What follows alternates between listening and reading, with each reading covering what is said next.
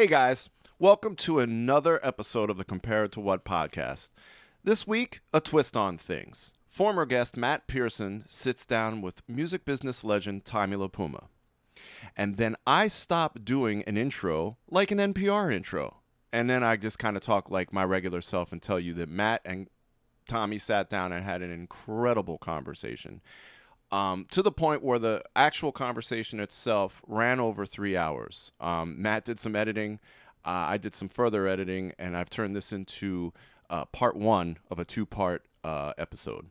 So we really hope you enjoy this. Please check the website, www.comparedtowhatpodcast.com, for a full description of Tommy LiPuma. But also just please listen to this episode. Even in part one, you get a real sense of the cat that Tommy is. And we really hope you enjoy it. And we thank Matt for taking the time to sit down with Tommy. But honestly, it sounds like they just had such a great time that I'm glad that we set up the situation where the two of them could just hang. And I'm glad they recorded it. It's a really great episode. Well, excuse me. It's a really great 2 episodes. So without further ado, a new episode of the Compared to What podcast is coming at you. So tell me about when you first came up in Cleveland. I know you were born in Cleveland, you were raised in Cleveland. What was it like there in a music sense, and how were you first really exposed to music and develop your passion for music? Well, as it turns out, Cleveland was like a breakout market, and had been, I think, for some time. But particularly in the 50s, 60s, if you got something played in Cleveland, there was a good chance that you could spread it. I was brought up I was the youngest of 5 children. My eldest brother was 17 years older than I was. And the closest to me was I had a sister who was 9 years older than I was. By the time I hit 4, 5, 6 years old, the difference, there were a few different things I could think about. One is radio, how important radio was to everyone in regard to the music they heard, the news that they got, everything came through that radio. Mm-hmm. The radio was on all the time. And of course I had 2 teenage sisters. Mm-hmm. And my brothers were already away for the Second World War. So were you young? Where were you? I was born in 1936, so 41. I was 4 or 5 years old. Yeah. Your sisters were older or younger? Everyone was older. I was the youngest. You're youngest. Oh, me too. I was the baby. Yeah. And it's like, as I said, my eldest brother was 17 years older than I was. The youngest, closest to me, was my sister Teresa, who was 9 years older than I. Mm-hmm. So by the time I hit 5, she was a teenager.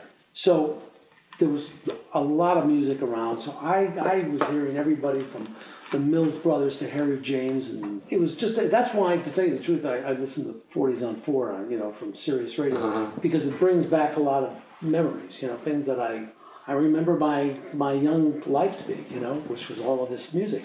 And was your taste dictated by what your sisters were into and what you were exposed to in the house? Yeah. Or local radio? Well, it was basically what I heard in the house, around the house, until I was about 9. I came down with this illness. Mm-hmm. I got hit with a baseball. It was a bone infection? It was osteomyelitis. Yeah.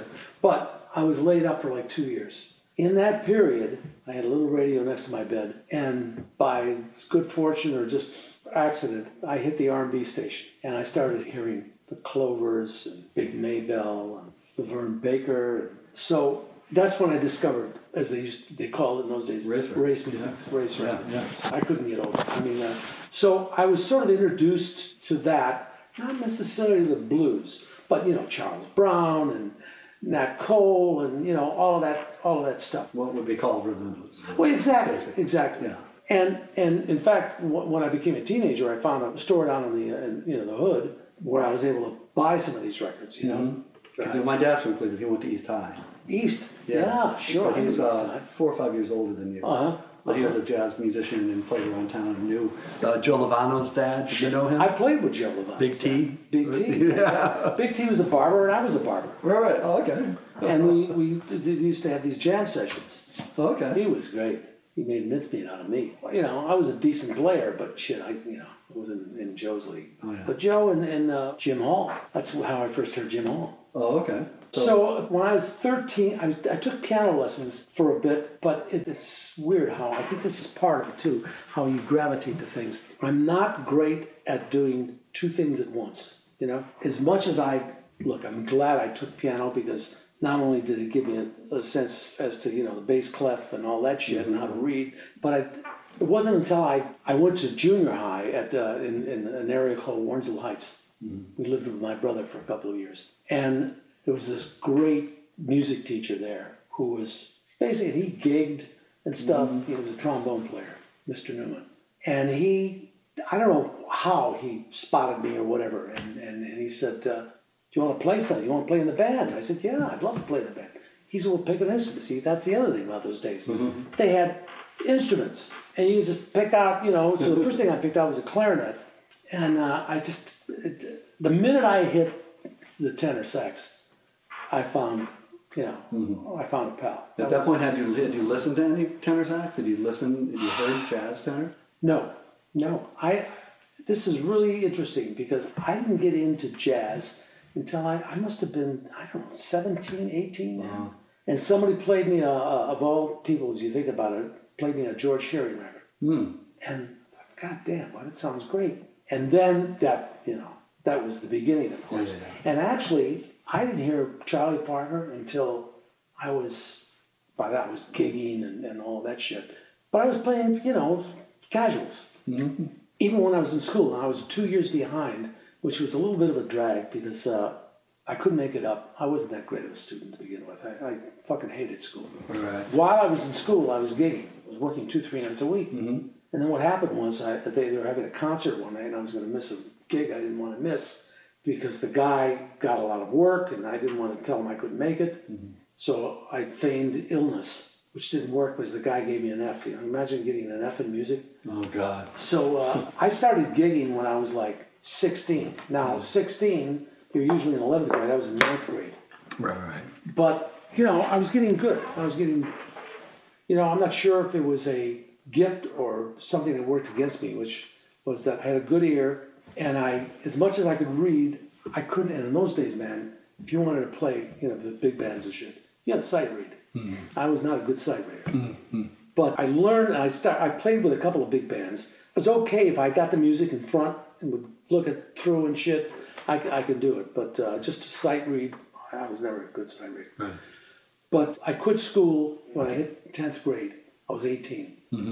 And I just, I said, this is ridiculous, So all I could think of in those days were, chicks, cars, and, the plane, and that was it. So and chicks. And chicks. Cars. So I just went, my old man was a barber, so he said, hey, you're going to quit school, you're going to have to learn a trade. He had put me in barber college when I was still in the last year of school. So when I got out, when I quit, I had to go 1,200 hours at barber college. But I was still gigging. I was working at least 2 or 3 nights a week. But within a year of being out there as a professional barber, I hated it. Absolutely hated it with a passion. And I just thought to myself, what the fuck did I do? It was the biggest mistake, I couldn't believe it. And by this time, I had stopped working for my dad. I was working for another guy, and it was unbelievable. Turns out that it was a friend of mine got a job at an insurance agency, and it was downtown, right in the middle of what they call Playhouse Square. All of the big theaters in the 40s, that's where all the big names would come in and play and so forth. But it was all the big movie theaters. And there was a barbershop for sale that was in a professional building. Doctors, lawyers, stuff like that. And you worked by appointment. I thought, this could be great. And they were off on Saturdays, which was unheard of in the barber business in those days. Yeah. Little did I know that my father would grab me every Saturday and take me down to his shop to work. So I thought I was going to get away with working Saturdays, and I didn't. So my father loaned me the money at interest, and I bought this place. Turns out that the area known as Playhouse Square, all of the radio stations were in that area. WERE, WGR, WHK, WGW, they were all in that general 2 to 3 block area. So I had a friend by the name of Johnny Moose who got in the record business, and he would hang out because it was close to all of the radio stations. So he started bringing disc jockeys up. So next thing you know, I had all of the disc jockeys, not all of them, but a good portion. And then I started getting promo guys. Bob Scaff, Ernie Farrell was a great promotion man. He introduced me to Casey Kasem. Casey Kasem was working at WJW. And all this time I'd be cutting their hair and saying, hey, man, I think this is a business I'd like to get into, And so at this point, you're cutting hair full time. You're still playing a couple nights a week? By that time, I was playing 3 or 4 nights a week. I was saying, man, this is, this sounds like, I was a total record freak. I spent every dime I had on. By that time, of course, I was a complete bebopper. When I was about 18, there was a guy who used to sell me reeds working at a music store. His name was Weasel Parker. He was a great tenor player. And Weasel said, "Hey man, I got this gig down at this place called the Corner Tavern. You want to come down? You can sit in and blow." Yeah, great. And Don King, believe it or not, when he was a numbers runner, was on 79th and Cedar. It was just a joint. And it was an organ player, sitting there and blowing. And by that time I heard can you imagine? I heard Cannonball before I heard Parker. So I went on a break. Of course, in those days, too, jukeboxes, that was the shit. This is what you heard. And it wasn't just your taste, but it was everybody's taste, So I remember going, I had just sat down. The next thing I know, man, I heard this insane fucking thing it was before letter A, Well, it was Just Friends, where he plays that outrageous thing, and then it comes in, and I said, the fuck is that? Locked up. Well, then of course I became a total Parker nut. So when rock and roll came in, I thought this was the biggest piece of shit I'd ever heard in my life. I thought, you gotta be fucking kidding, man. What are they, crazy? I hated it, But I loved rhythm and blues. By this time, Alan Freed was the Moondog. And I became close friends with Alan, not until I became a promotion man and went out to L.A. Did I meet Alan Freed. But at the time, I knew him as the Moondog. And he had this great song. It was called Blues for the Red Boy. That was his theme. Theme song, yeah. I was still listening to all of that stuff. But once I heard Parker, it was over. And I was that way all the way up until I got in the record business. Because I was out plugging records, and I was, you name it, from Brooke Benton, the Boll Weevil, to Papa Umau Mau, and all that. I mean, this is what I was... So I really got into pop music. Right.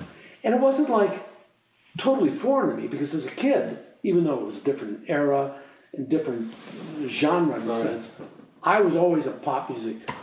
Right. So I fell right into it. So the story didn't end up, you didn't cut Don King's hair then? No. I'm not responsible for that. But so what ended up happening was, at one point, I just said, I can't deal with this barber business anymore. And I had been offered a chance to go on the road with a band. Leased my shop out for 2 years. I mean, we played every toilet. What kind of band? It was just a club band. We would play like the Lounge in Duluth, Minnesota. Was that a cover band?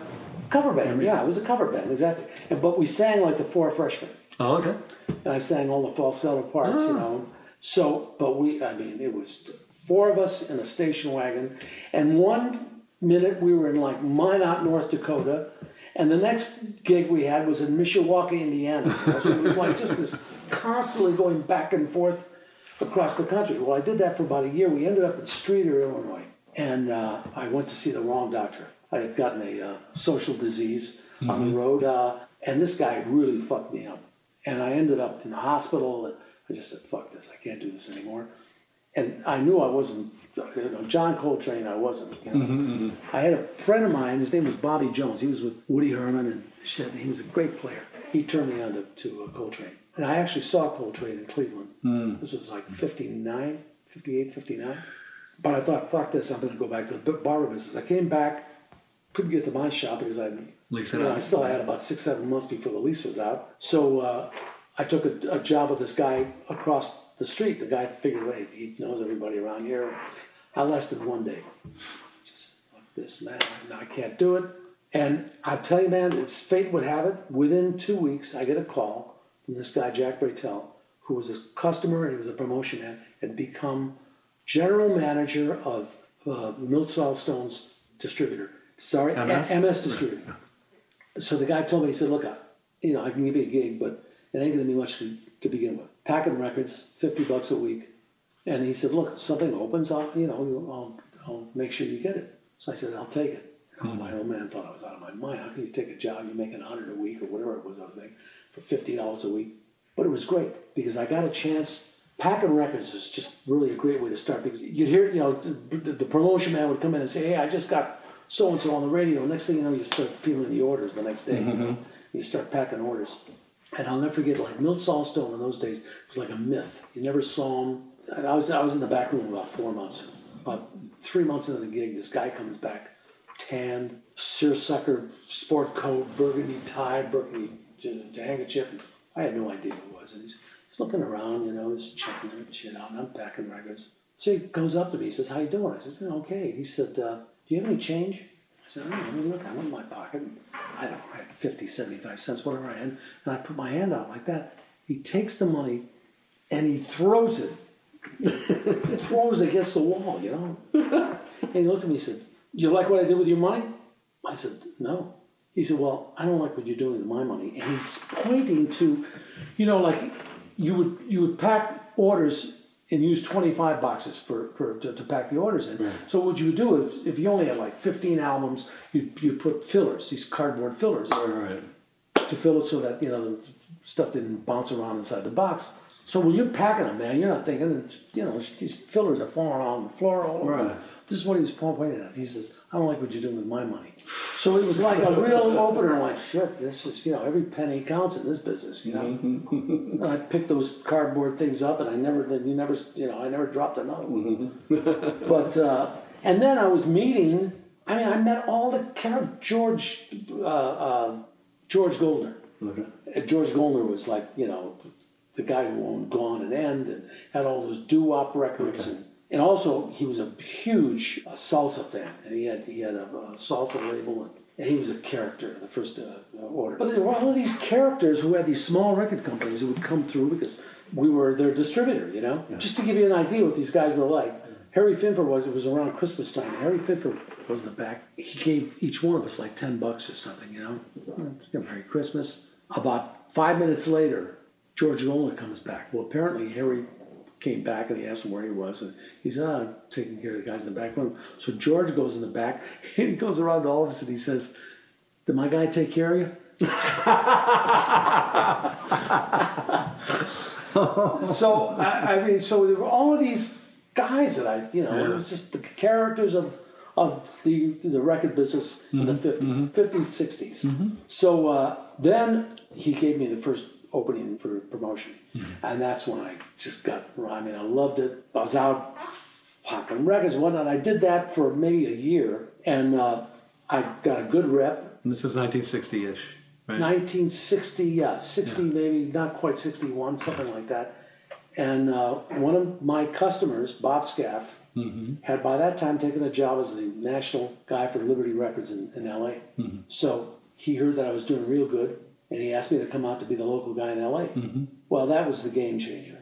So local promo rep for Liberty in L.A. Right. That's when suddenly it was like the game changer of all time. And as a local promo guy, then you were dealing with various formats of radio, or you were specializing at all? Well, when I was in Cleveland, I had everything. In fact, though I was supposed to be the Mercury promotion man, we took everything out. So I had Verve, we had Milestone. We had all the fantasy. We had all. MS was the biggest independent distributor then. Yeah, huge. Yeah, and they transshipped all over the world. But when I went out for Liberty, it was strictly Liberty. Liberty had like G. McDaniels, Bobby V, Timmy Euro. But it was great because, we started meeting. There was a joint called Aldo's. It was a coffee shop. Everybody would come through there. I just met everybody. Sam Cooke, next thing you know, I started, because Sam and the guy that was managing him at the time, God, he was a wonderful dude. Everybody hung out because KFWB was the #1 station in a major market. Yeah. And everybody came in. That's the first time I met Nestle and Ahmed. As I said, Aldo's Coffee Shop, everybody. Joe Smith at the time. Joe was a national promotion guy for Warner Records. In those days, the biggest artist they had was Joni Summers. Right. So it wasn't like he was the national guy for Warner's. Right. Sonny Bono was, a promotion man. Right. But he had long hair. He was the only dude I knew that had like Beatles hair cut before the Beatles. We all started in that spot. Right. Well, Jerry Moss. That's how I met Jerry Moss. He was the hottest indie promotion man in LA, and he'd only been out there about a year and a half. Was Lenny around yet? Well, I'll tell you. So this is so what happened was I wasn't there 2 weeks. Okay. Right. Tuesdays was when they put records on at KFWB.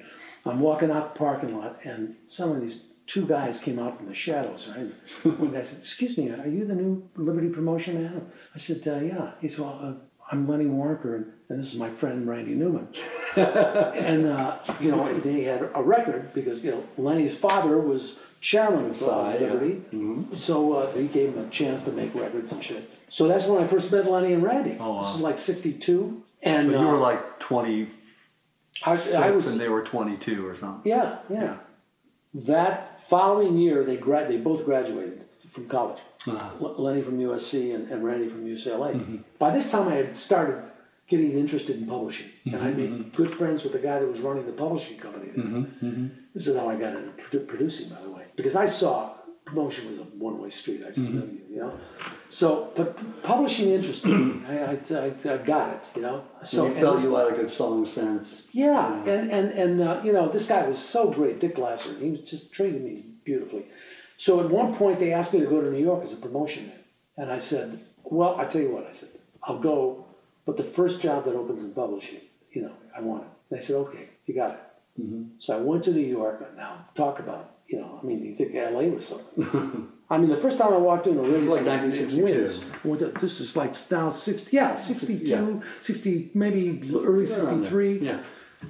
The first time I walked into Winds, which was the big station in WINS in New York, there was a place it couldn't have been half the size of this room. And it was stuffed with guys. And Ted Fagan, who was the regional guy for Liberty at the time, he was going to introduce me to people and so forth.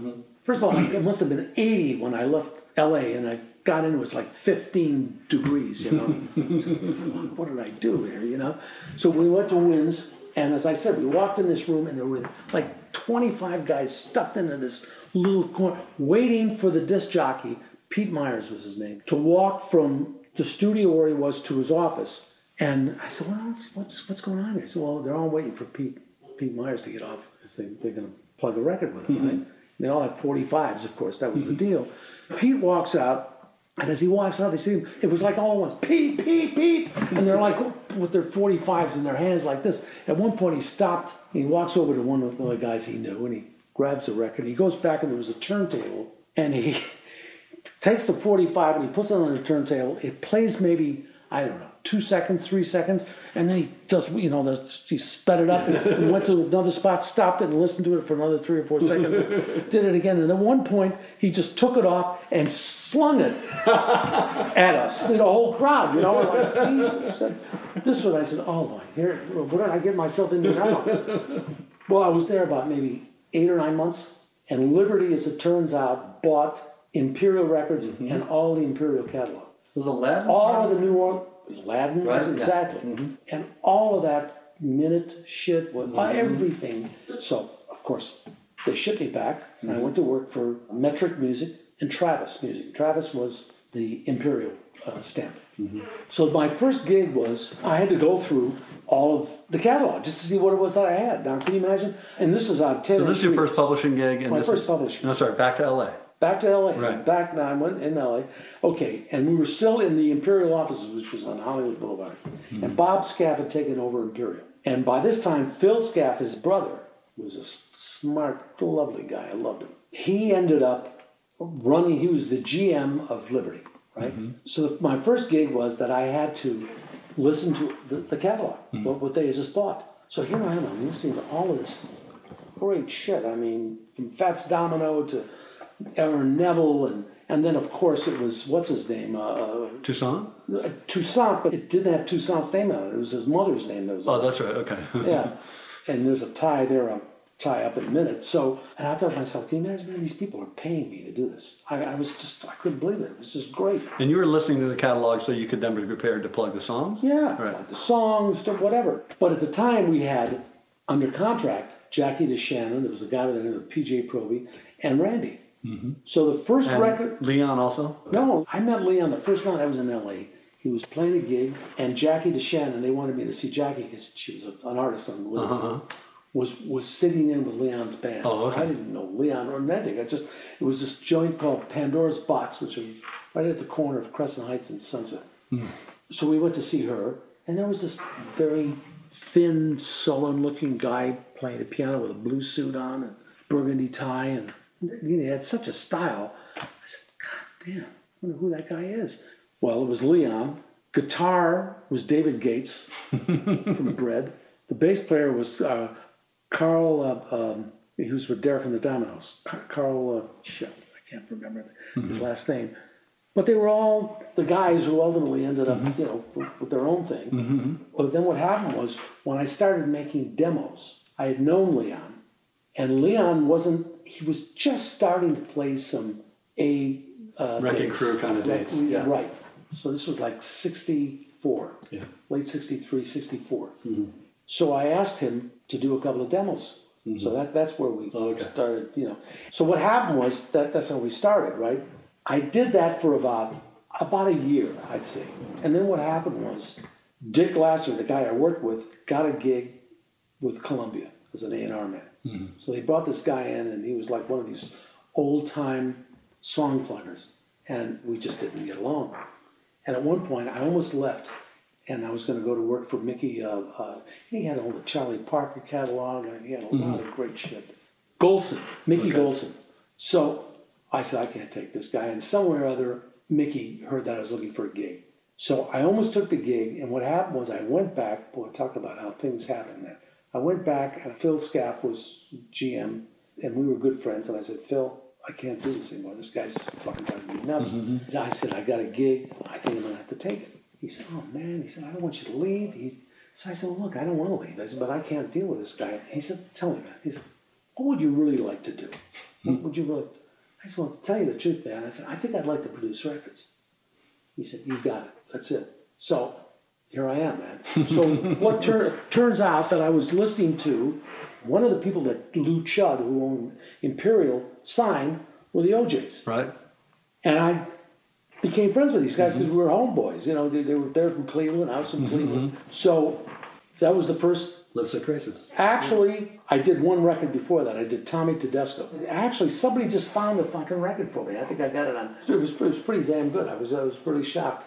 And Nick DeCaro, who was a friend of mine, he had gone to the Army. When he got out of the Army, I was still in publishing, and he called me, and I said, hey, man, you got to come out here. This shit's going on. I don't know what... All I could tell you is there's a lot more going on here than Cleveland. Yeah. So he came out, and I was keeping him and spending money, just doing, like, if somebody would write a song, I'd give it to him, and he would write the lead sheet. The charts, yeah.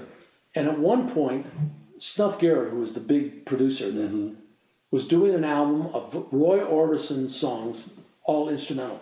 And he didn't know who to use. And I said, my friend Nick could do this.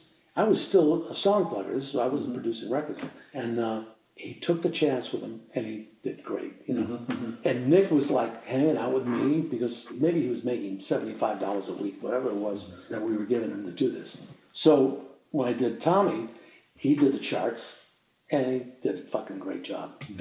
Tommy couldn't believe it. So then the second one I did was the OJs, the Lipstick Traces, which is one of the tunes I heard when I was first going through all this shit. Right. Naomi Neville, that was the person who wrote it, but it was Alan. Right. So the first thing that I did that was actually had any chance of getting out, because Eddie OJ was the biggest disc jockey in Cleveland, R&B disc jockey, and he owned the OJs. Right. So the minute, we did this record, boom, he put it out, it was like a hit in Detroit, Cleveland, Chicago, You're like Quincy, your first production's a hit. What was the first thing that he did? My Party. Oh, that's right. Yeah. That was. I know he did that, but I didn't know that was his first hit. That was his first real pop. Yeah, you're right. Yeah. So I want to ask you about Lipstick Traces because I hadn't listened to it in a while. I went back the other day and listened to it. In terms of the roots of your production approach, and this might just be where my ears are at now, but I hear that it kind of lands in this space between the Phil Spector, LA Wrecking Crew kind of sound and a real rootsy R&B-ish kind of approach. Is that where you were coming from? Was that your sensibility? Did you think about it going into, like, what influenced you as a producer? Now that you're finally in the studio making a record, this is your sound, or you're just following your instincts? I think I was following my instincts, but I think what was a big influence on me in those days, it was everybody from Sam Cooke to, who's the guy that, he still travels with Aretha Franklin? Oh, wow. P.T. Barnum. Yes. P.T. Barnum, man, all that stuff he did. It was like sort of that. That's as close as I could say that I think that I was trying So it was secular gospel. Yeah, basically. and that's who I was telling Nick to listen to. Yeah. You know, so and Nick So you were listening to Atlantic Records at that time? Oh, you yeah. know, certainly Sam Cooke and Drifters and so, everything. Yeah, all that. In fact, one of my first close friends when I went out to L.A. was this guy Red Baldwin, who funny enough, he was Lester Young's road manager at one point, and Billie Holiday's road manager at one point. But he was the L.A. regional promotion for Atlantic. You know, I had first dibs on everything that came out of Atlantic at that point. all right. He would lay it on me. And I'm trying to think, it was around 1964 when I first heard the Antonio Carlos Jobim album, the Green album, they used to refer to it as.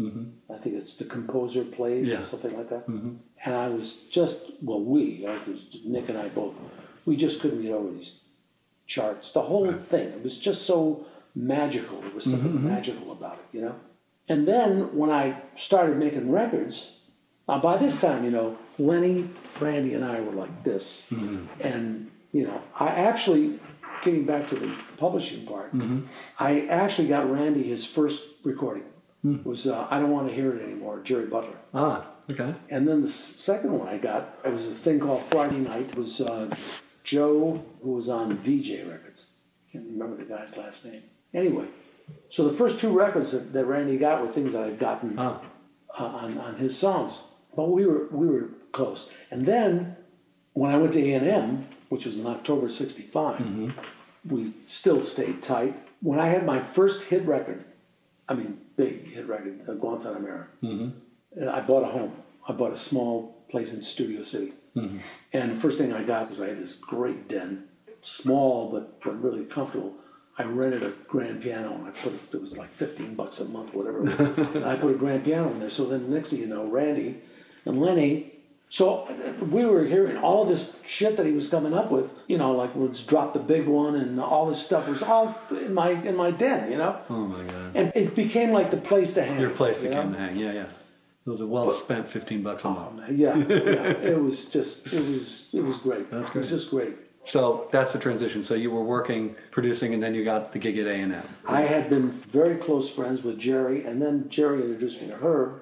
I think what happened was they heard Lipstick Traces, and there was something else I did with Jimmy, can't think of his last name, he was with Bread. I did a record with him that actually came out nice. And I think they heard a couple of things I did, and Whipped Cream and Other Delights had just come out, and they had sold, I'll never forget, they sold 1 million mono and 1 million stereo.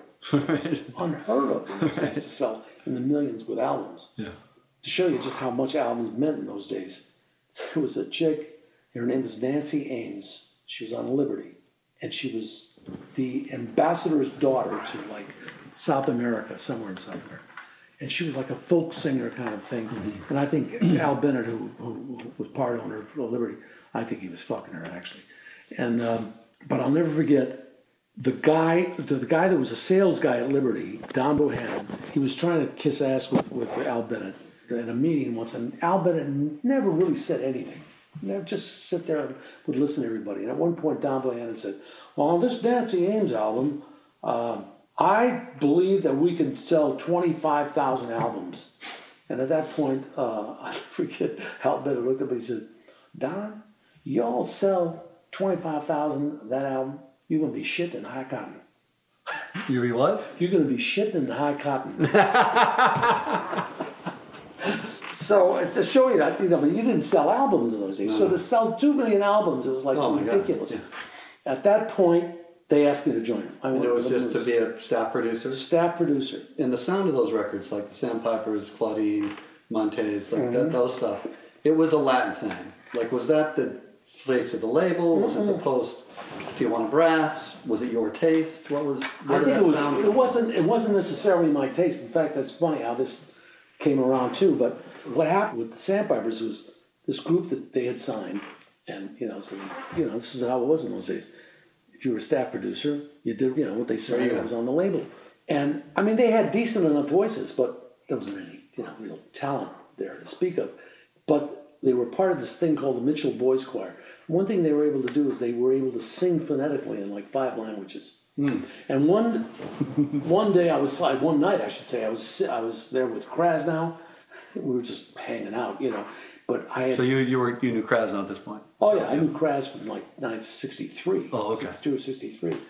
He was a promotion man. too. Exactly, yeah. And this disc jockey by the name of Johnny Hayes, who was a KRLA, he and I got this great apartment. It was actually the apartment that Tyrone Power, and I think it was when he was married to that chick Annabella, and it was this outrageous fucking apartment. And the chick who owned it was a multimillionaire. She had a travel agency, and I think she liked young boys. She ended up giving us this apartment for like $300 a month. I mean, in those days, not that $300 wasn't a lot a month to pay, but it was just. And so we split it, and it was great. It looked like a New York. It had 20-foot ceilings in the living room. Where was it? It was right on Hollywood Boulevard between Cahuenga Oh, wow. and La Brea. Right. But that became the hang. I mean, now by this time, of course, acid was running. It was coming out of the faucet. And smoke, and we hadn't gotten into blow yet. That came a little later. But it became the place to hang. But anyway, I want to get back to the Sandpipers. So what ended up happening? So they were signed, and their names were the Grads. The Grads. Yeah. So what happened was we were listening to records, and Johnny Hayes was a great disc jockey and really, loved music. And he just put on the Pete Seeger record of Well Time America. Mm-hmm. And I flipped out. I heard this. God damn. And I thought, wait a minute. That's something they could do. They speak Spanish. They speak several languages. And then what happened was when I got into it, I said, look, I want to do this thing. It turns out that I was smart enough at that point to realize, wait, I got to do some homework here. So I went back and I got a Weavers record. Mm-hmm. And this I think it made it, instead of just, a good record, was the hook. When I heard the Weavers record, because the Pete Seeger record I heard was on Columbia. Mm-hmm. And he did the recitation, Simple Man from the Land of the Palm Trees, whatever it was. As it turns out, I thought, let me go back and want to hear, because I saw that the Weavers had done it. In those days, remember when they used to have those things A to Z, the phono log? Oh, yeah, phono logs. Yeah. Oh, yeah. The yellow pages. Yeah. So I found the Weavers record. On the Weavers record, Pete Seeger did the recitation just like he did on his own record in Columbia. But as he was giving the recitation, Ronnie, the chick that was with the Weavers, was singing the verse behind him. Ah. And that, I thought, wait, because it just held you, it just grabbed you. I thought, shit, this is what I'm going to do. So, and Tommy Tedesco was my contractor in those days. Mm. I said, Tommy, I got to get somebody to play guitar instead of bass. And Tommy played all the parts. All that was Tommy. And there was a group of singers, because in those days, all of the records, a good portion of them had background singers. Mm-hmm. And there was the Johnny, I can't remember the guy's last name, singers. Then there was this chick, Jackie Ward, the Jackie Ward Singers. Mm-hmm. She ended up owning the studio that was in Montreux. Oh, okay. When it was the casino. But Jackie Ward, I called Jackie and I said, look, I've got to get somebody that could sing in Spanish. And I've got a part that she's going to sing. I'll give her a thing to listen to. So she was one of the singers. And that's it. We did that. And the only thing I didn't have was the recitation. Mm-hmm. And I thought, shit, who am I going to get to do this? And I was friends at the time. Kraz and I were friends with Michael Nesmith from the Monkees. Mm-hmm. And he was a funny dude. And he was the smartest of them. Oh, yeah. Of the group. And he was smart. And I said, Michael, you got to do me a favor, man. You got to talk this thing, right? So I said, all right, man. He said, I don't know if I can do it. So he couldn't do it. He couldn't get serious enough. He just kept laughing and shit. So that didn't work. So at one point I thought, my roommate, Johnny Hayes, the disc jockey, had a good, nice voice, deep voice. I'll get Johnny to do it. So I have him come in. Bruce Spotnick, by the way, was my engineer. Right. We get to that part, ding, ding, ding, ding, ding, ding, ding, ding, ding, and when it comes to words mean, and suddenly it comes in, the words mean. It was like I was, he was giving me the top 40. So I stopped. I said, John, look, man, do me a favor. I'm going to go out. By this time, I knew it by heart. I said, I'm going to go out and I'm going to do the recitation. Just listen to how I'm doing it so you get a sense, right? So I did it. Bruce stopped the tape at the end of the recitation. And I said, John, did you hear that? And Bruce said, I took that. He said, you should hear it. So you know how it is, man. Like all you do is it right or isn't it right? Right? I mean, I'm not thinking about who's doing it or what. Right. So I went back and I listened and I said, yeah, that works. Well, you know, my roommate didn't talk to me for 6 months. You know? But, and he was the one who had originally played me the fucking song, you know? So that was the first record. Right. And from there, you know, then this is one of the reasons I think why I ended up leaving A&M. Herb had just signed Claudine Longet because Claudine had done this thing on that Ben Gazzara. I can't remember what the hell the name of that TV show he had. It was a big TV show. And she had done a part where she was singing like Gilberto. Not Joao, but this old lady. Yeah. So I brought Nick in and I said, Nick, we got our work cut out for us here, man. This is like, you know. And at least the chick knew she couldn't sing. You know? And she was like, you know, just, and whatever, okay, you know, whatever. So it turns out I found this song. There was this group called the Sopwith Camel. And they did this thing called Hello, Hello. Well, we ended up doing that, and it broke wide open. I mean, we ended up selling 1 million albums on that fucking album. I couldn't believe it. But it was from that song. And then we did a lot of other things. It was like a real production. And basically, it was Nick and I. I mean, Nick did the charts, and then Nick and I were singing all the background parts and stuff. And then they asked me to do Chris Montez. And I loved Chris. Chris was a sweet guy. He's very sweet. He was basically a surfer. You know, he had big knots on his knees. But he was a nice cat. Lovely cat. By this time, we had moved to La Brea, to the place where A&M. To the lot. Because before that, we were on Sunset Boulevard in this Sol Hurok building. When I joined A&M, there were 6 of us. So by this time, we moved to A&M, to the lot on La Brea. And I was just, you know, by this time, of course, shit was starting to break wide open. It was, you know, when a Pandora's box had opened. And by this time, Kraz had started Blue Thumb. And he said, man, come on, let's start this label, man. What are you doing here? See, you're just doing this, whatever you're doing here. Because I felt I was getting pigeonholed. I had a feeling like they were coming to me with these kinds of things. The Latin-y stuff. Yeah, right? or just pop sort of cutesy things, you know? Kitschy Latin poppy stuff. Yeah. Okay. So I said, yeah, fuck it. And I went, took a big cut in pay and went. And how big was Blue Thumb at that point? Was Don there? Don hadn't joined yet. Okay. It was Kraz and I. Don Graham joined about 5-6 months later. We convinced him to come. But we had nothing. We had a W.C. Fields album, and we had Ride a White Swan. I remember the song, but I can't remember the name of the group. T-Rex. Okay. And, Ike and Tina. We had Ike and Tina. Exactly. Not under contract. We just had, it was album by album. And the first album we came out with Ike and Tina was called Out of Season. And the guy who was doing all our covers at the time was Barry Feinstein, who became a very dear friend. He convinced, we thought it was just incredible, but believe it or not, he was able to convince Ike to do this. It was a fold-out. On one, it was the two of them. Ike was on the front, Tina was on the back, and they were painted white-face eating watermelon. So the covers we were doing were just outrageous. When we officially announced Blue Thumb, our first ad, which, you know, well, Billboard wouldn't do it, Cashbox did, but it was 2 or 3 chicks, nude chicks, like running away from something with just their asses showing, you know, looking back like this, and it was just the Blue Thumb print, and it said, "Here come the Blue Thumb." And that was our first ad. And Leon at that time had this little, it was called something choir. Jim Price was part of it. In any event, because I had some relationship with him, and then it turns out that Kraz ended up getting Denny Cordell. So we signed Leon. Yeah. Well, we didn't sign them. We took the label over and we distributed, but it was Shelter Blue Thumb. Oh, okay. Right. Then what happened was, this is the most amazing thing to think about it.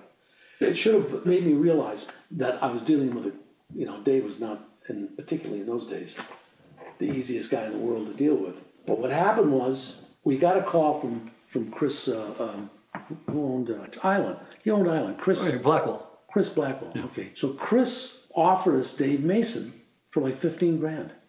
But actually, what happened? You had to buy the contract. Yeah, to buy him out of the contract was $15,000. Because due to traffic, he still had rights to him as a solo artist, or had he? Well, right. That's where we knew Dave from. Because though I loved Stevie's voice, to me, when I heard that, particularly the second album, where he had "Feeling All Right," "Hole in My Shoe," all these great fucking songs, I was telling Kraz, I can't believe this.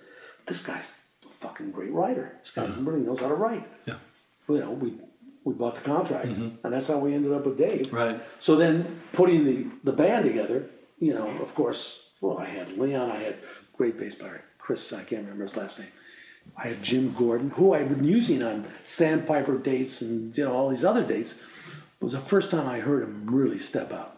And he was the guy who played that great thing on Only You Know and I Know. Not paradiddle, but he was just playing these drum things, you know, like a march kind of a thing. That was the first thing we did. And I mean, we thought, this is it, man. We have hit gold here. That's a great record. And, you know, Leon came in. It was just loaded with everybody. You know, and the funny thing about it, they said that Bonnie and... Delaney and Bonnie. Delaney and Bonnie, they sang on some of that thing, like on Waiting on You and a couple of things. They sang backgrounds on. But he didn't have anything to do with his tracks. I had read somewhere with Delaney part of the making of the record. No. Though he did do Only You Know and I Know before we did it. Yeah. No, I knew that that had been a track by then, but then you had the hit with it.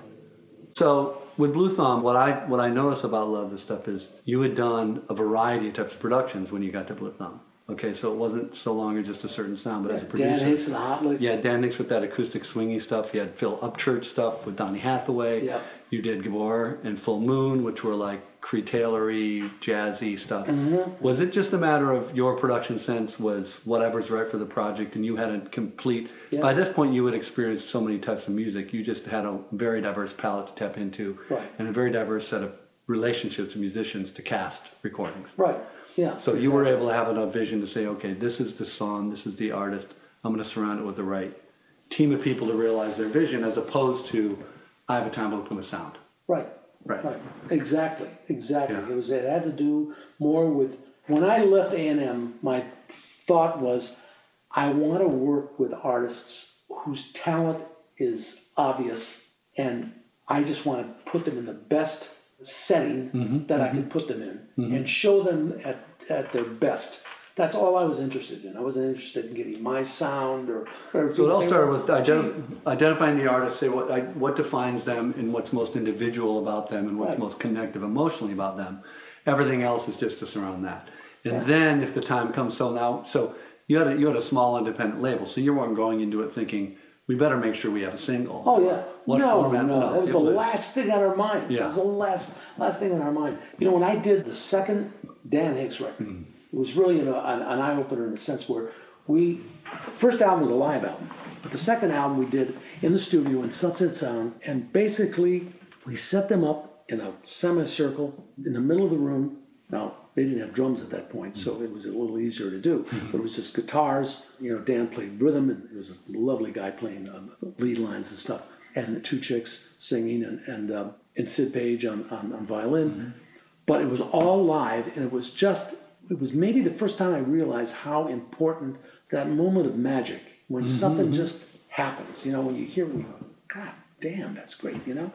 And then to be able to recognize that moment, when that moment happens, that's I think one of the most important things. It's not even if, you know, the artist wants to do it another 5 times or 3 times, whatever it is, as long as you had a sense as to, wait a minute, there's something going on here. And then being able to convince them and say, look, if we fix the bridge here, or if we, you know, you redo whatever, if there's anything, let's say, that's bothering them about it. I said, because, you know, you're going to do this. I said, look, I don't know, you want to do another 5? It's fine.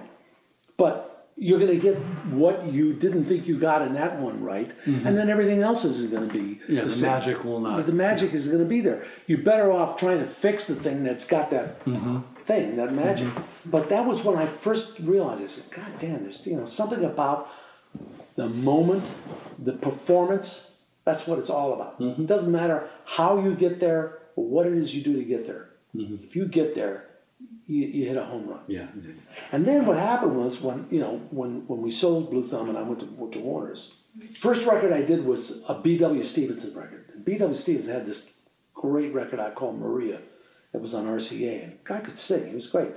But he had alcohol problems, and it didn't turn out great. And I was sort of floundering there for a month or two. And I remember getting together with Lenny. We had dinner one night. I said, "Len, you know, man." And at this point, we had to warn, Lenny was president at this point. No, he was head of A&R. Head of A&R, okay.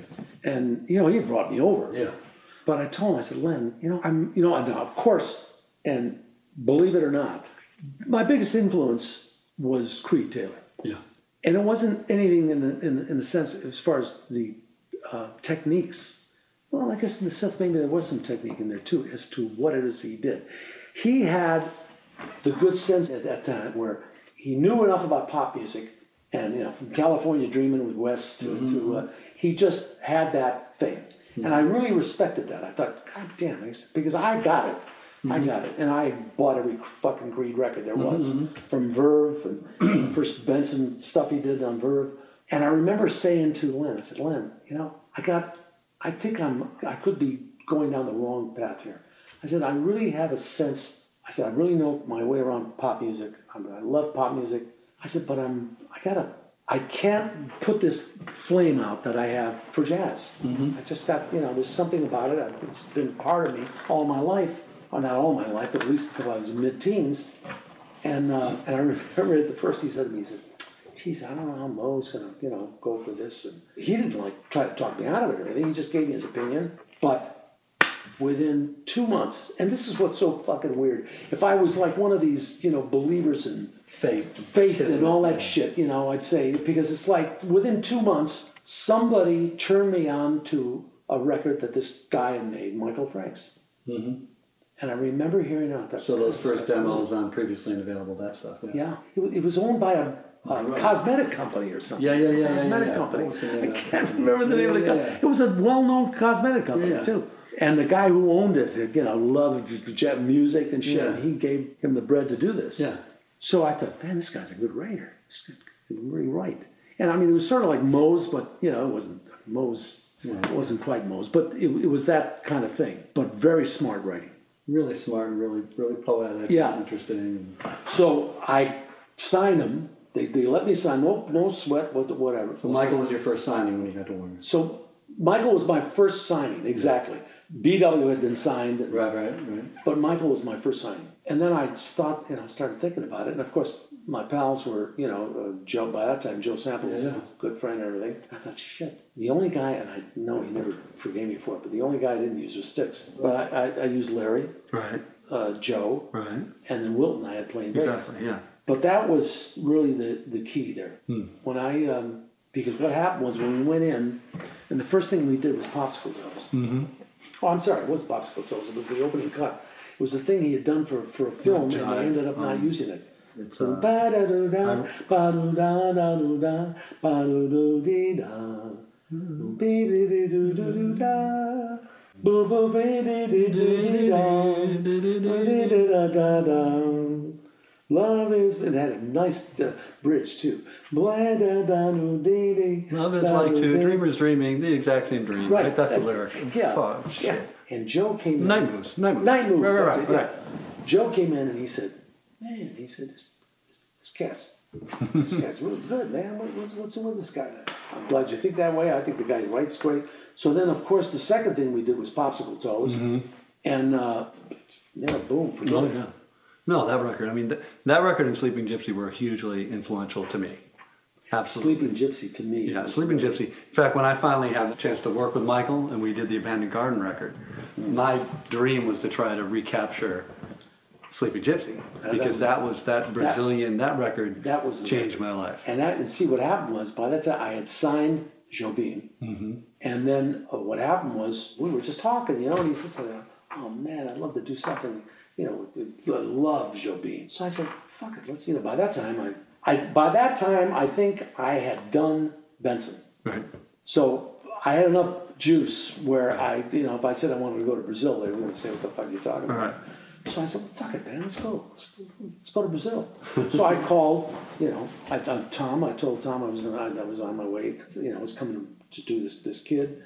I'm in Brazil. Yeah, and then, of course, Joao Donato was there already, and we had Joao. Did you ever hear the record that we did at Blue Thumb with Joao Donato? No, I haven't. Oh my God, it's unbelievable. It's one of the great fucking records. Oh, wow.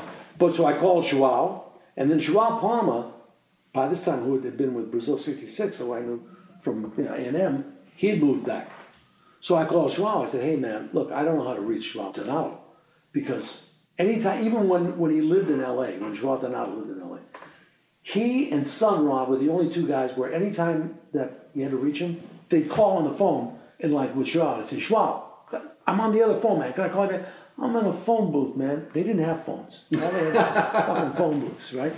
So I didn't know how to reach Joao. Could be the only thing Joao and Summer have in common. Yeah, right. So I called Joao Palma, and I said, hey, man, I'm coming to Rio, man, we're going to do this record. I said, I'd love for you to, play it. I'd love for you to, do you know where Joao is? And he said, yeah, I know how to reach him. I said, great, man. And that was the band. I mean, that was an insane time because there was only one studio in Rio at that time. And I'll never forget, we walked in, they had 3 reels of tape. 3 reels of 2-inch tape. And so we had to keep going over shit, right? And we could only monitor mono. We could, of course, record, and even as we were listening to it, we could hear it in stereo. But playback, we could only play back in mono. Oh, my God. Then, when we did, and you could tell from his solo, when we did Buana, He's No Home, it got to the piano solo, and Joao started playing, and I kept noticing, he was kept hitting this note, and it was holding the note, and he was looking down. Turns out that the pedal, the sustain pedal, had come apart, and he couldn't get it, he couldn't get it to play. But it was like, it didn't fuck him up. I ended up using the solo, because the solo was insane, it was just great. So about midnight, the guy that was running the studio came in and he said, I'm going home. Don't worry. He said, you got the second, who's worth nothing. But I mean, you got the second.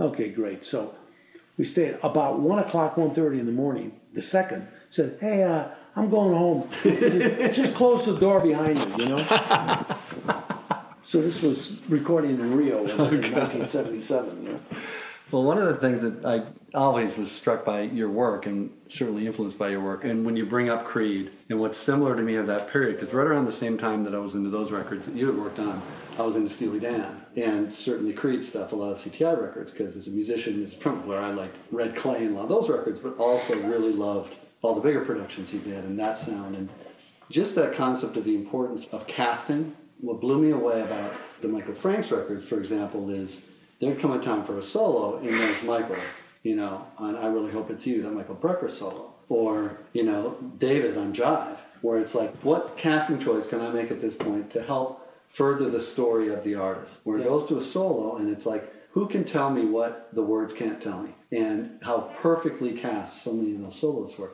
The casting of Joe Sample with Michael, which, frankly, I wouldn't have thought that would have made any sense. Because Joe's got that pecky kind of semi-aggressive pocket, and Michael has this floaty thing, a lot of times double vocals, and it's like this thing. But somehow it just meshed so perfectly. Well, partially because of Larry also on those records. Yeah. Because Larry always, same thing with the Steely Dan records, he was the glue. There was just this, somehow he would play the line that connected the aggression and the laid-back part of it. Well, one thing I've discovered with a lot of players and artists is that if they're doing their own record, sometimes it could get impossible. I mean, I'd go to these Crusader sessions, and these guys would just be arguing the entire fucking time that they were, doing things, because there was this, chemistry thing. They had known each other so long, and always weighing and sometimes they could become convinced, whether it's subconsciously or not, they become convinced that the tension is what the group music comes out of. I think a lot of times it could thrive on the conflict. It could be. That's a good point. But what happens is I noticed it right down to Ricky Lee Jones. When I had Ricky Lee, to do a record with Ricky Lee is next to impossible. And she's just a super talent. But when I had her come in to do that duet with Dr. John, man, she came in and Make a boom, movie, yeah. bam, that was it, in and out, you know. And a lot of these, when they're doing so, I'll give you another great one. Wayne Shorter doing the soundtrack to Glengarry Glen yeah. Ross. Or when I really realized it is when I heard, I'll never forget the first time I heard the Don Henley record, and that soprano solo came in, and I said, who the fuck is that, man? It was gorgeous, it was beautiful. And I get the album, I look at it, and it was Wayne. And I thought, man, I never heard Wayne play like this. But it's like a lot of times what happens is when they get into their own thing, shit gets lost somewhere. If they're just playing something that's, there it is, and they got it sticking in this area, you know, suddenly, you get something totally different. And with Joe, that's what happened. I think Joe is one of the great compers. He knows how to comp, whether it's a vocalist or very orchestral, very orchestrated. And he knows how to set a song up. He always would come up with a hook of some sort, man. He'd always know how to just set it up, That's why and especially, and if the material is good, forget it. Yeah. No, that's the joy about working with certain types of musicians and having them in that element. And it's funny when if you bring up that subject and talk about Michael Brecker. And I wanted to ask you about that. Like, how did, obviously Cityscape is one of the most influential records to me and was such an important record. Although when it came and went, I don't know if everyone realized it. I think it's a record that's really stuck with a lot of people. Yeah, well, what happened was I almost signed the Brecker Brothers when they were on Clive's label. And I don't know what happened on Aerosmith, but somewhere or other it didn't work out. Then I started using them on Michael's record and so forth. So then when we were going to do Klaus's record, and how that happened was Klaus had played me this thing, Gator Dreams, which he had written for the American Ballet Company. And he sent it to me. He sent me a video of the ballet. And when I heard it, and I thought, God, I said, Klaus, man, I think we could make this thing, if you could just figure out where and how we could put solos in this thing, we can do this thing and bring in all these people. Because I had Benson, and I had Sanborn. So at that point, when we got to, I just went blank at the title of the Brecker thing on there. Oh God, I can't think of it. I think that was Caprice? Caprice, that's it, thank you. It has this big orchestral opening, and then it just falls into this up-tempo solo part. And at that point, Klaus had never heard of Michael Brecker. And he was just going on me telling him, yeah, this guy could play, So we got to this solo part. Klaus was like, I couldn't believe what he was hearing, And that was, I think we did one take, and then we did some fixes. And that was it. Wow. So that's what, and then, Klaus was completely, we got to do an album with this guy. And then when we did Cityscape, Michael was going in to rehab. Yeah. So right around that same period, that record and 3 quartets and Word of Mouth, Jocko. See, I saw, the birthday concert, Jocko's birthday concert, which was down in Miami. I was still in school in Miami. And this secret gig that was for Jocko's birthday, we all went to, because I was down in University of Miami, and it was with Mincer and Michael and Erskine and all of them playing with Jocko's big band, playing all this Word of Mouth music before the Word of Mouth record. And I think the next day Mike went in rehab. We had to cancel. We had to cancel the dates. And then what happened? Excuse me. We didn't cancel the dates. No, we decided to do the dates, and then we were going to do Michael at a later time. Exactly. So we did everything but Michael. Yeah. And then when Michael heard it, he was saying, shit, I don't know what the fuck am I going to play on this thing. One loose end I wanted to tie up, whether there's something to talk about or whether you want to talk about it or not. Blue Thumb, and the ending of Blue Thumb. What happened to Blue Thumb? Well, listen, there's several things that happened to Blue Thumb. First of all, we were this small company in the midst of what started to become the new business model, in a sense, where the majors were just, of course, it was suddenly a feeding frenzy going on for acts, for artists.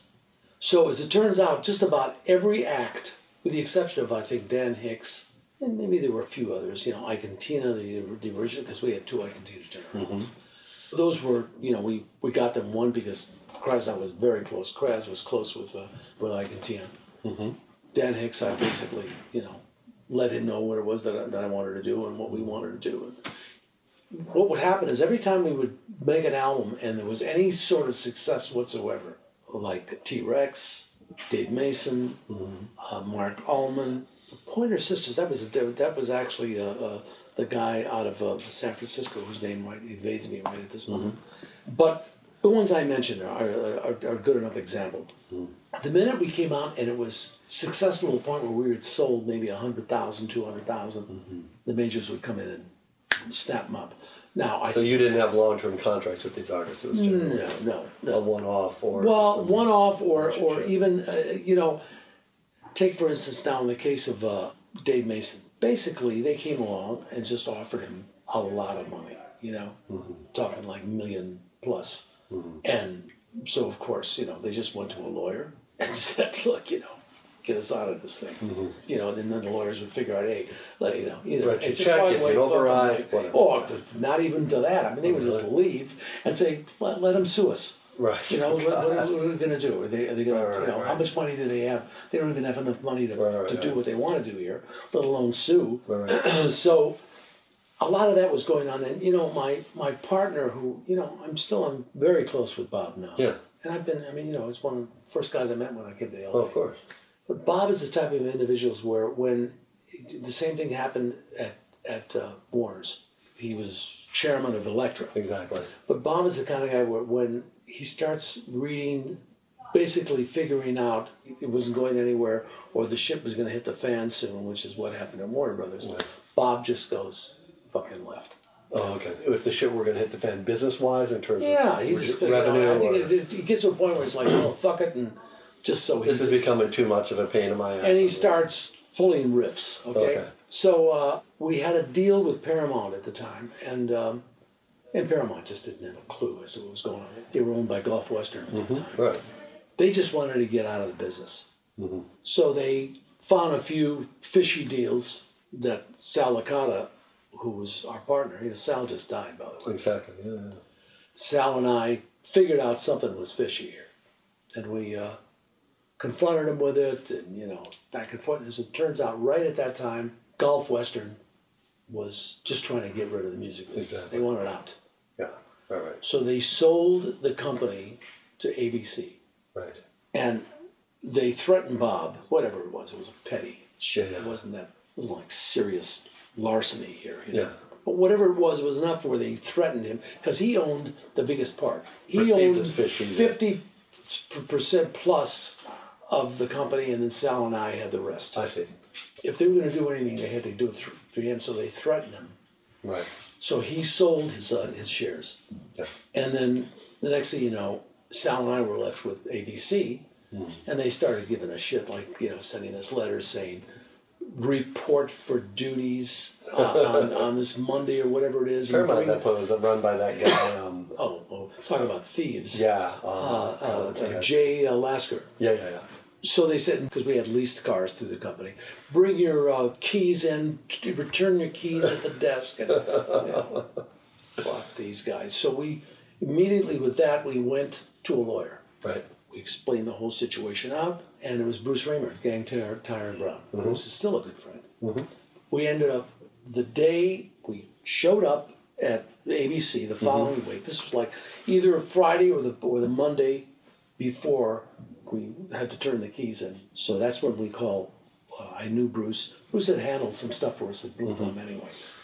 In that week, we built a case.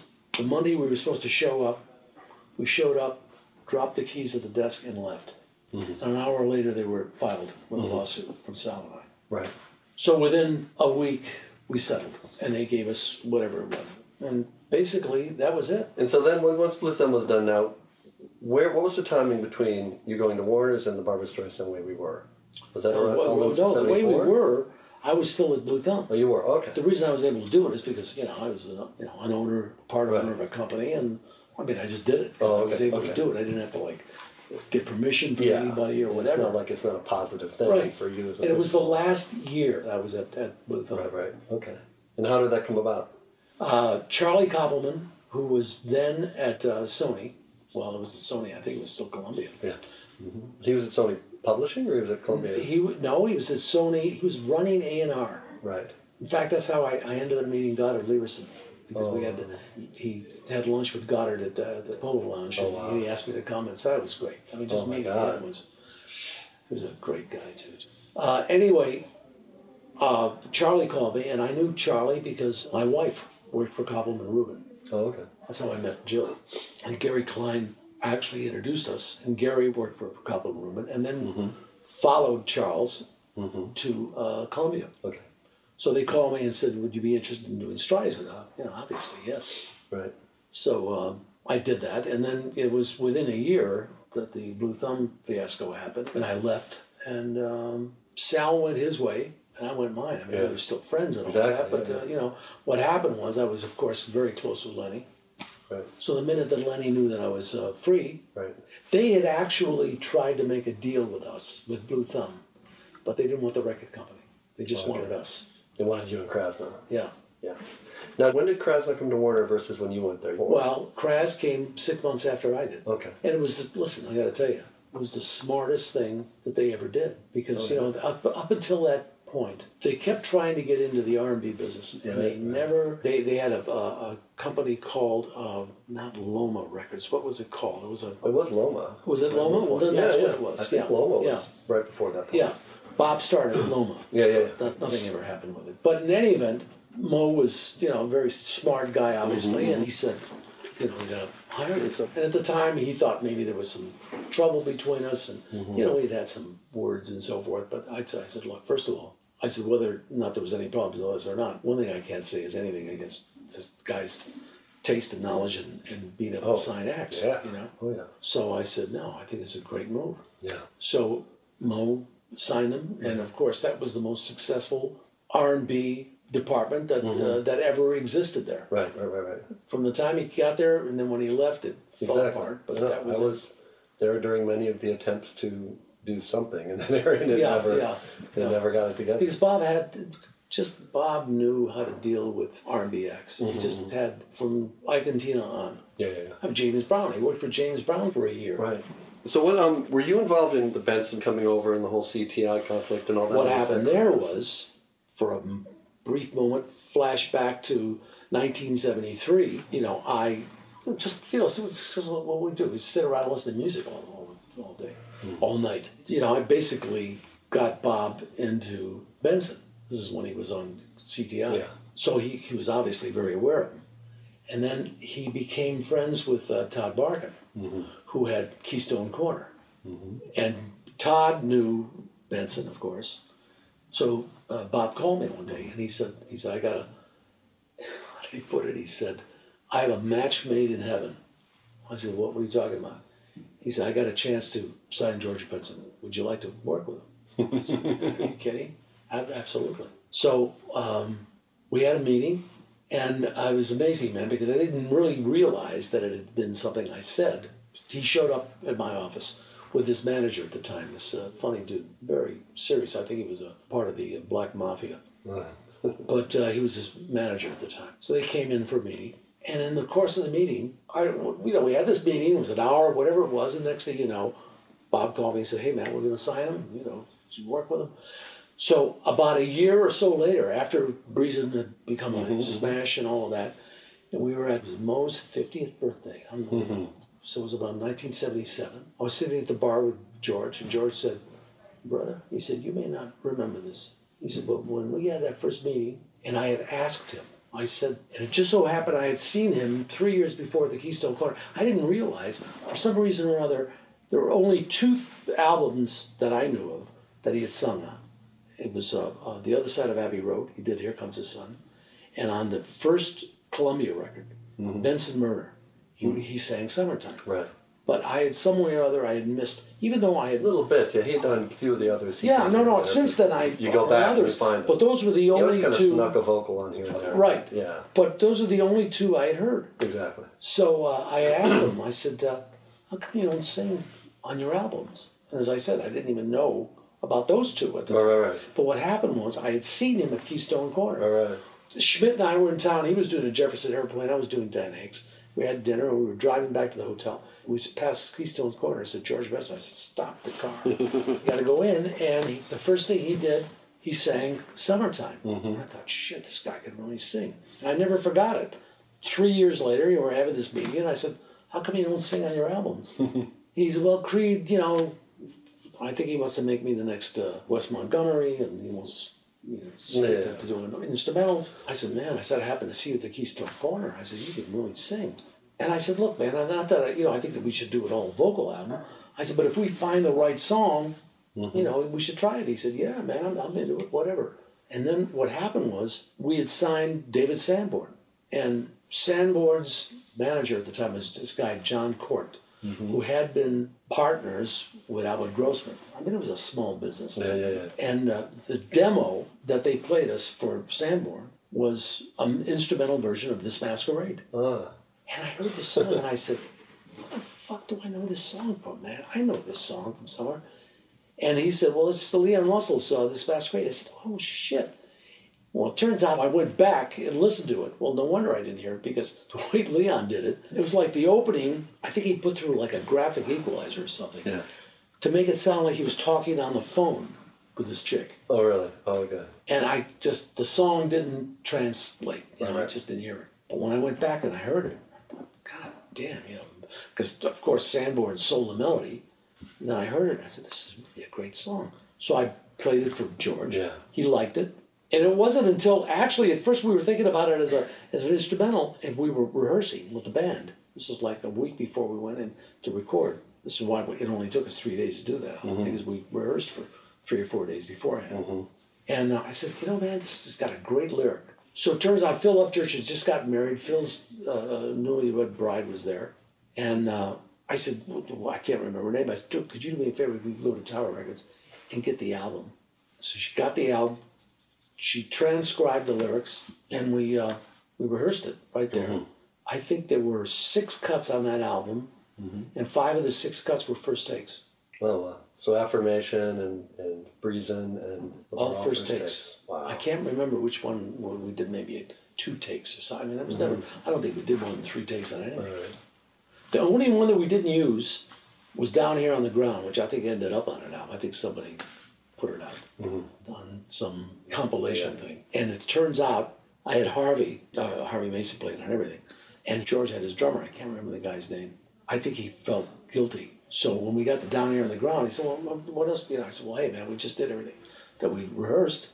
So he said, well, hey, man, we got some time here. Why don't we, let's do Down Here on the Ground. I said, all right. And he said, hey, man, why don't you, because he figured he'd do the tune, been playing it on their gigs. We did a couple of takes, but it didn't. Yeah. It wasn't anywhere near the other stuff. Right. So, and the whole issue with CTI, the conflict and this lawsuit and all that stuff relative to him signing yet still owing CTI. The deal apparently was that he owed him an album, and the way they were supposed to do it was they were going to do one on Warner Brothers, and then he was going to do his album next. Right. Okay. What happened was, in the interim, Creed.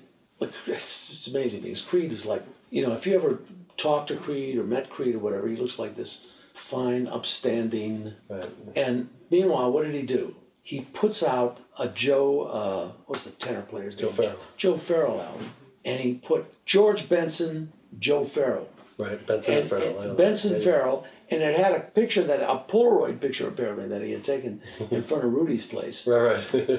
And that was the album. So Benson said, fuck that, that's his album.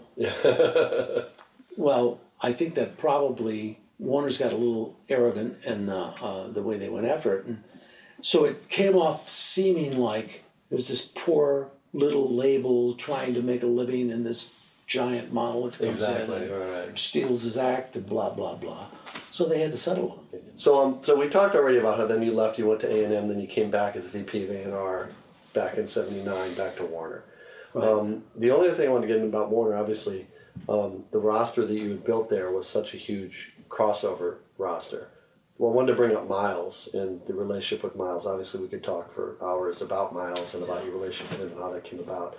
But is there kind of a quick way for you to tell the story about how you started working with Miles? Well, that actually started through, turns out that Cicely Tyson's, I don't know if it was her lawyer or her friend or whatever. This guy's name was David Franklin. He was a lawyer in Atlanta. He calls Mo and said, look, he said, would you be interested in Miles Davis? Because I think what happened was it got to the point that he thought that Wynton has suddenly become the star Yeah. at Columbia. Yeah, So he went with with George and Wynton and Miles. Yeah, became, right. Didn't he, like, George called Miles and said, "Hey, will you call Wynton on his birthday?" Stuff Yeah. like that. Yeah, it was that. Well, he was like, he really didn't like Wynton. Yeah. He kicked him off stage once. Right. So they had a meeting with him. Lenny and Mo had a meeting with Miles and David Franklin. So I was in New York at the time, and so they said, "Hey, listen, got this guy that works for us, Tommy LaPuba. He's in New York. You're in New York." So I got a call from Lenny, and he said, "Hey," he said, "would you be interested in signing Miles Davis or doing work with us?" I said, "Look," I said, "yes and no." I said, "I've heard such horror stories about this guy that I don't know, man." I said, "Could I take a meeting? Let's get together with him." Well, it turns out he was going on the road, and he was at the Montreux Festival. So I flew over, for sort of killing two birds with one stone. I was friends with Claude, and so I went, met him there, spent a little time with him there, spent some time in his dressing room. I think maybe I got together with him after the gig for a little bit. Basically, that was it. And he said, "Well, let's get together when we get to New York." So in the meantime, I started looking for some stuff. And by that time, of course, he had a little bit of success with Under Arrest, Time After Time. Time After Time. So I was looking Human for Nature. That yeah, right. right. So when he gets back, he comes over to my apartment, and I had a lot of art. I collect, as you know, I collect art. And he came in, and the first thing he did, he saw all the art. He flipped out, and he's looking at this stuff. And then I played him a couple of things, and he kind of liked where I was going, with this stuff. What were you playing? Was it? I played him. George Now Duke who's yet? no? Well, I hadn't gotten that yet. Wasn't Backyard Ritual yet? No, it wasn't Backyard Ritual. I hadn't gotten that yet. But what happened was I had what's that group? The guy's name. He ended up becoming a huge. Well, they were the group was big, but then he became even bigger. George, and he was the guy who got caught trying to pick somebody up in a public restaurant. Not George Michael. George Michael. George Michael. Okay. So what was the name of the group? Wham. Okay, so there was this Wham hit. Careless Whisper. No, it was Careless Whisper. It was the first thing they had. It was the first hit that they had, and it had a nice melody to it and everything. Careless Whisper was their Was that- first big ballad. Well, it wasn't a ballad though. This was not a ballad, so maybe it was one of the it was the second or third Okay. thing. But anyway, he liked where I was going, And then George sent me Backyard Ritual, and I thought, shit, this is great. So I played him these two things. He wanted me to hear this stuff that he had done with the guys. The rubber band sessions, right? Which to me, I ended up doing the box set and remixing and putting out some of the rubber band stuff. There was some nice trumpet up at the band and all that. Was not. No. And so in any event, I played him these two things, and then I thought, shit, and I had been working with Marcus. Yeah. And with Bob and Dave and exactly all that stuff, and I knew that he could write. He was a great writer. So I said, and he had been in Miles' band. And he had been in Miles' band. So when I said to him, I said, "Look, man," I said, "I've been doing a lot of stuff with Marcus Miller, and we ought to call him and see if he's got any tunes." Oh, Marcus, man, I love Marcus. And so that's how that started. I called Marcus. Of course, he was interested, and he worked out. He said, "I got this one tune." I didn't even have his name at that point. It wasn't Tutu. But that was the first thing. And in my estimation, that was the best thing on the album. It was the first time that I had heard Miles play that hard and that much feeling. It was the best solo I'd heard him play since the early shit. I mean, before Bitches Brew. And I thought, God damn, this really came out great. Well, we certainly didn't top it. I mean, there was some nice stuff on that record. Some nice stuff. Tomas and all that was. But that was the killer. Yeah. So basically, and what happened was, I'd go out to L.A. and I'd hang out at his beach house, and we hit it off. It was just one of those things where, with Miles, there's no gray area. Right. I mean, he either loves you or hates you. Or ignores you, like you're not even there. Yeah. And whatever it was, we just hit it off. And the guy, I've never laughed as much in my life as when I was with this cat. Well, he just would have. He was the funniest, quickest wit that I had ever met. I mean, I wish that I had taped, In fact, actually, Fagan and I were hanging out at the time. I was telling him about all these lines, and man, I wish I could record this shit. So Fagan sent me a thing that you clip on the phone. Yeah. And I was trying, but it kept falling off. And I never got all that. Oh, God. It's great stuff. That's great. Well, yeah, I mean, obviously it was one of my great regrets when I finally came to Warner and had my first meeting with Mo and Lenny about the roster and talked what's up and say, oh, well, you know, what's up with Miles? And Miles was sick, and so I connected with Shoecat and we're talking about, well, he's got this hip-hop stuff he's been doing, which was doo-bop. And when he's healthy, we're going to finish the record. What do you think? And we started working on planning it and all that, and then he passed. So I actually never, he was obviously one of my idols as a trumpet player and everything else, but I never got a chance to meet him. So you never met him? Never got a chance to meet him. It was like, it was like 2 weeks away from when I was going to see him, and then he got sick again. Yeah. But then I helped finish Doo-Bop, the couple of tunes that weren't done yet. We went in and took tracks from the rubber band sessions, and there were 2 tunes that had really great trumpet solos. We took those, and then Easy Moby created tracks around those. One was called High Speed Chase, and one was called Blow, I think it was. And then A Fantasy. What was the name of the album then? That was Doo-Bop. It was Doo-Bop. Yeah, but those two, I mean, I was able, it was like, I don't know what, I mean, I was hard to do. I mean, it's what Peter signed off on and all that, but I was able to take the trumpet performances, and because I was a trumpet player and such, I knew everything. Yeah. I had transcribed all these Miles solos, I knew Miles.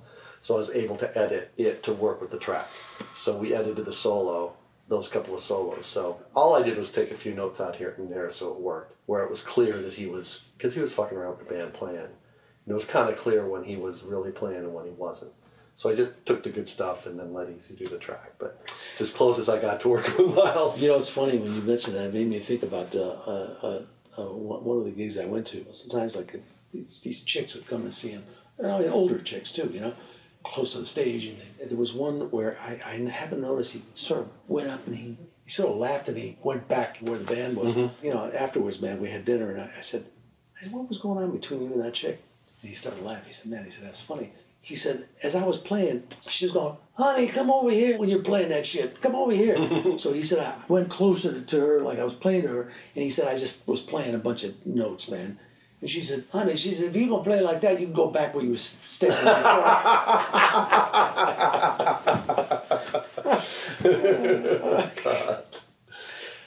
I mean, he would just come up with shit like, I mean, like, you know, the one that became sort of famous from me talking about it was what he said to Mike, the guitar player. Stern? Mike Stern. Yeah. It was one of the first rehearsals I went to, you know, and where he was playing he was playing 100 miles an hour, you know. Yeah. And he, at the end of the tune, he walked up and that's when he said, man, I'm going to send you to Notes Anonymous. but he would like just come up with this shit, you know. He was like, he called me one night. He said, man, he said, Gil, call. Hey, man, he wants me to go down to Sweet Basil. I said, man, you know, come on with me. I said, all right, man. You know, I said, but look, have you been in one of these gigs? And I said, they're either off or on. One or the other. I remember that. Mm-hmm. And he said, oh, man, I got to go down. And I said, okay, yeah. So we took a car down. The joint was packed. And they went and they sat us in that, you know, that little alcove that's there on the left-hand side. So they sat us down there. And then next thing you know, all of these people started. Chuck Mangione was there, and he came up. And he was cool with them. He was, you know, he was very, very nice with them. And I didn't know this at the time. Miles Evans comes up to say hello. And he's, you know, so Miles and I are like sitting there, and Miles Evans comes up. He goes, hey, Miles, how you doing? He's standing. He's a big cat. Yeah. And Miles was kind of cold to him, you know. And I had no idea, not a clue what was going on. And, you know, so he kept standing over him, you know, talking shit and whatever. And at one point, Miles said, man, get the fuck out of my face. He said, well, man, I'm your godson, and man, I don't give a fuck who you are. Man, get the fuck out of my face. Well, I found out later that he had apparently taken a chick that Miles was interested in. Oh, man. And that he never forgave him for that, you know. Oh, Okay, so right at that point, Gil is going on with the band. He started playing, and I'll tell you, man, we were 4 bars into the first tune, and Miles turns to me, he said, let's get the fuck out of here. And I said, you can't leave in the middle of a tune, man. I said, let's at least wait until the tune is over. He said, all right. So the tune is over, and he goes, let's go. So he gets up, and he goes, Gil, I'll talk to you later. And we split. So we get in the car, and he goes, man, he said, that was because it was one of those off nights. Yeah. I said, man, he said, that was tough, man. I said, well, hey, man, I tell you, I said, I'm trying to figure out why these cats go through this every Monday night. I said, I guess they love Gil, you know, whatever. So Miles comes back to me with, well, maybe it's the bitches. I loved him.